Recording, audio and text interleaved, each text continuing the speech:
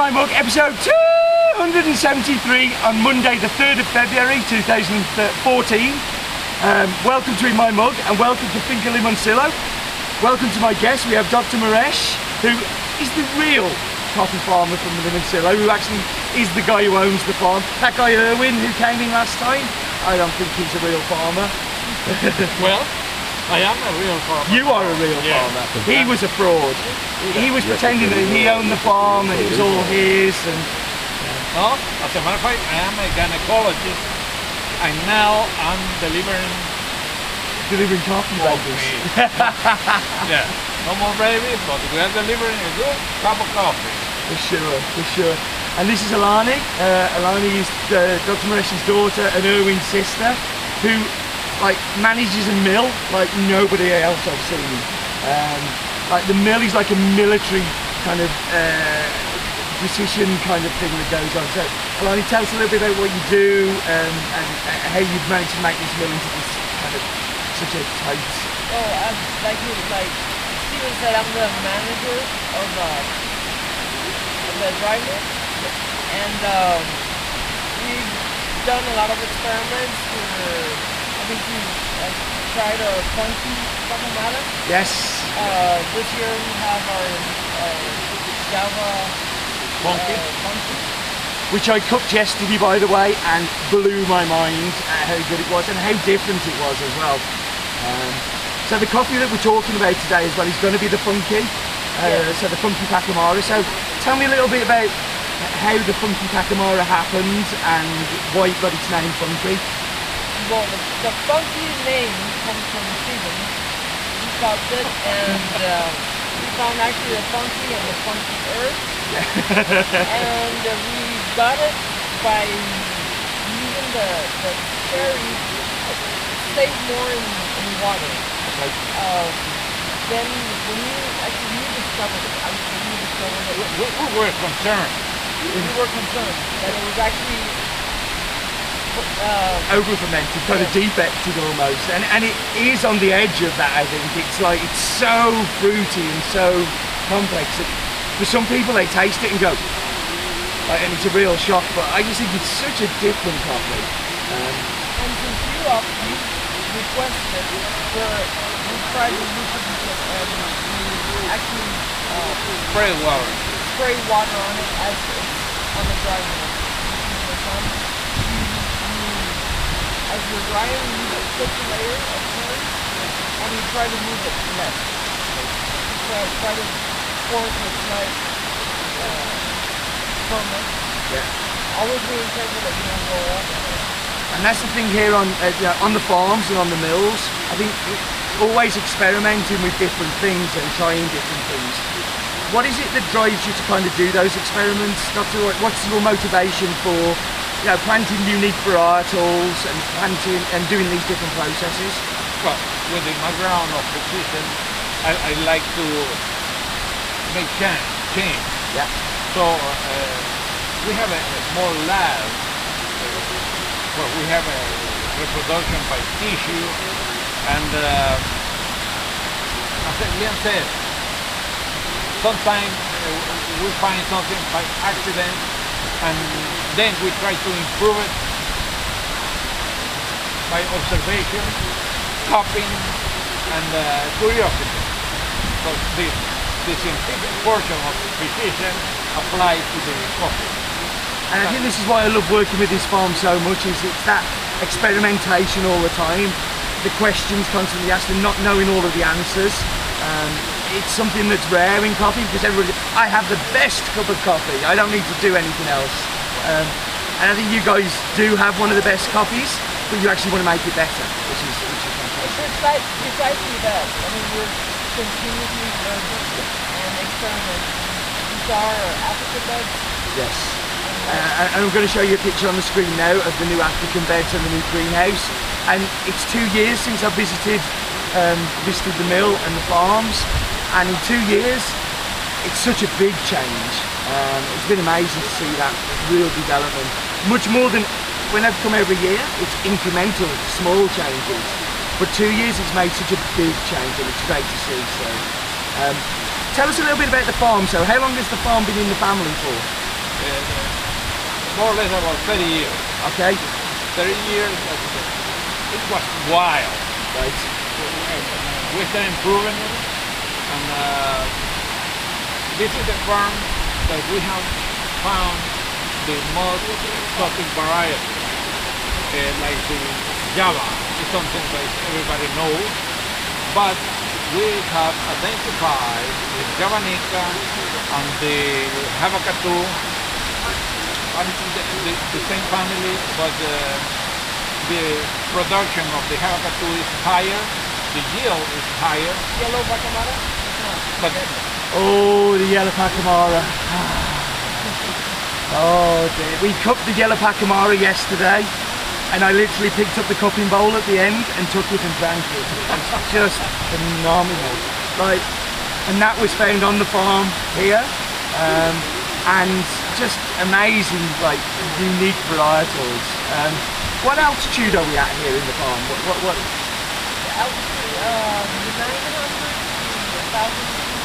Okay, so 1,002, which for Nicaragua is actually relatively high, isn't it? You know, Nicaragua, the most you tend to find is around about 13, 14 with coffee production, and that's because it gets quite cold and wet here as well, doesn't it? As we can see, this isn't just waterfall spray around us, it's like being in Stafford. Like the weather, it was raining as we came up, I was like, I don't come to Central America for rain. And how big is the farm? 230 manzanas. Which is around about 170 hectares, something like that, is that right? So it's huge! It's like, I've just come from El Salvador, where, you know, it's like 20 manzanas, and then you come somewhere like this and it's so big. You see, something that is very nice here is that it's well defined, different plateaus, different levels of the farm. We have varieties that are good for 950 meters, we have for 1,000 meters, then we have a variety that are well done 1,200 meters. And this is the thing that comes from the experimentation, is you find out what varietals work at those different altitudes. So I want to talk a little bit about the social aspect of it, because on the farm in Nicaragua, it's very typical for people who work here to live on the farm, isn't it? Yeah. And I think you guys have done something a little bit special with the people who do live on here. So, what if I come to work on Limoncillo? What can I get? What can I expect? Okay. We know that the guys that come to work, they are really the ones that get the crop, and we have to give them back something. We provide, for instance, families that cannot leave his kids in the city. They bring the kids, and we provide them a place where to keep the kids. We provide we feed the kids, and we have teachers that are with the kids during the labor day, the labor hours. The kids are well cared. So there's a school here, and if the children live on the farm as well, they'll go to that school. Right. And daycare, a school, health clinic, country store. The grocery store, and you can see it's not a store close to the farm. Yeah. We provide the same price that is in the city. Okay. And say if I get sick, can I get some help with healthcare or? We also have the hydro and electric. The electricity would be the hydro. So everybody gets electricity. All coming from these waterfalls, 7 within the farm, so like the power, which is very unusual for a farm to find running water and electricity too, isn't it? Right. We see these as basics back home, but here this is something that's not normal, and it's fantastic to see. So I guess it's time to kind of wrap this one up and go to the map bit, but before I do, thank you very much for coming on camera. Thank you very much for these amazing coffees. Limoncillo is a farm that is very special to me. I remember buying the Cup of Excellence lot back in 2007, and ever since, this farm has had a hold of me, not just in my palate but also in my heart. So it's a fantastic coffee, and it's great to be here and great that you come on camera, so thank you everybody very much. So it's time for the map bit.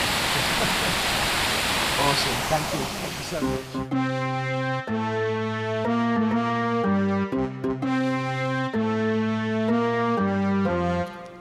So there I am waving again. I don't know why I'm waving from Has-Been though, because I've been on the road now for gosh knows how long. But yes, by the time you're watching this, I actually should be back home. But obviously when I recorded it, I was in the wonderful country of Nicaragua.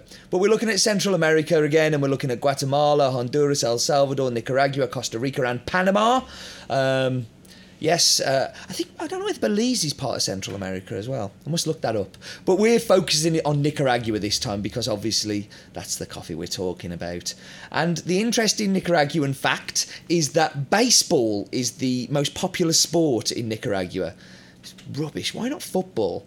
But let's go down to Limoncillo. Now, you can't see a lot of the farm here because the tree coverage, and as you've seen in the footage that I've recorded on the farm, it's very kind of, you know, treey and overgrown, and like you just can't get a really good view of it. But look at that beautiful topography there. And within the mountain, there are, I think it's 7 waterfalls on the farm. Maybe more, but yeah, there's definitely a lot of waterfalls, and they use them for hydroelectric power, and you can understand why if it's coming from the top of the mountain down. But just look at that mountain range and the valley that it sits in. I'm loving playing with these camera angles at the minute and trying to whiz it round, but you just see, look at that beautiful mountain that it's all on, and it goes up to the top of the mountain as well. So I've climbed up to that top of that mountain a couple of times now, and it's an absolutely gorgeous view. Hopefully I'll have some photos on Flickr once I get back from this trip. But there we go, that's Limoncillo, and that was the map bit. That's brilliant, thank you mate.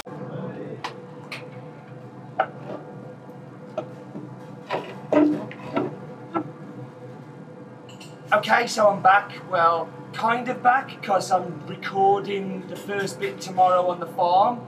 I've probably explained to you why I didn't record the first bit today. I'm here at the Don Esteban Mill, which is the Erwin Moresh, the Moresh family mill. So I'm back, although this was yesterday and what you saw earlier was today. Because of the problems of not getting to the farm today, I'm recording the tasting bit here because I know that I've definitely got hot water and things. You have to excuse the noise in the background, that's the sample roaster exhausting. And we're doing a cupping in there. I'm here at the Don Esteban Mill, which is the mill of the Moresh family. And this is the first place I tasted this coffee. And when I tasted this coffee, I went, oh, funky. And the funky name has stuck to it. So I'm going to dive into the cup and see what we taste today. So on the front end, you get this like dark cherry, almost sherry-like, boozy funkiness. And when I say funky, some naturals that we've had on in my mug are a little bit kind of like Jamiroquai I've described them as. This is James Brown in his tightest trousers when he's getting on up and getting on down. It is super funky. There's a real body to it. They kind of stopped doing funky here, and I'm one of the few people that still keep saying, can we have it? Because I know that you guys love it. This is a coffee that you will either love or you will hate. I know there's going to be a lot of haters for this out there, and for that I'm sorry. We won't be doing naturals for a little while after this. But if you remember the natural of last week from Guatemala, which seems like a lifetime ago, but the Guatemala of last week, that one was much more cleaner, a little bit like dark chocolate raisins. This is sherry, booze, fermented fruit. It's mental. Mentalness in a cup.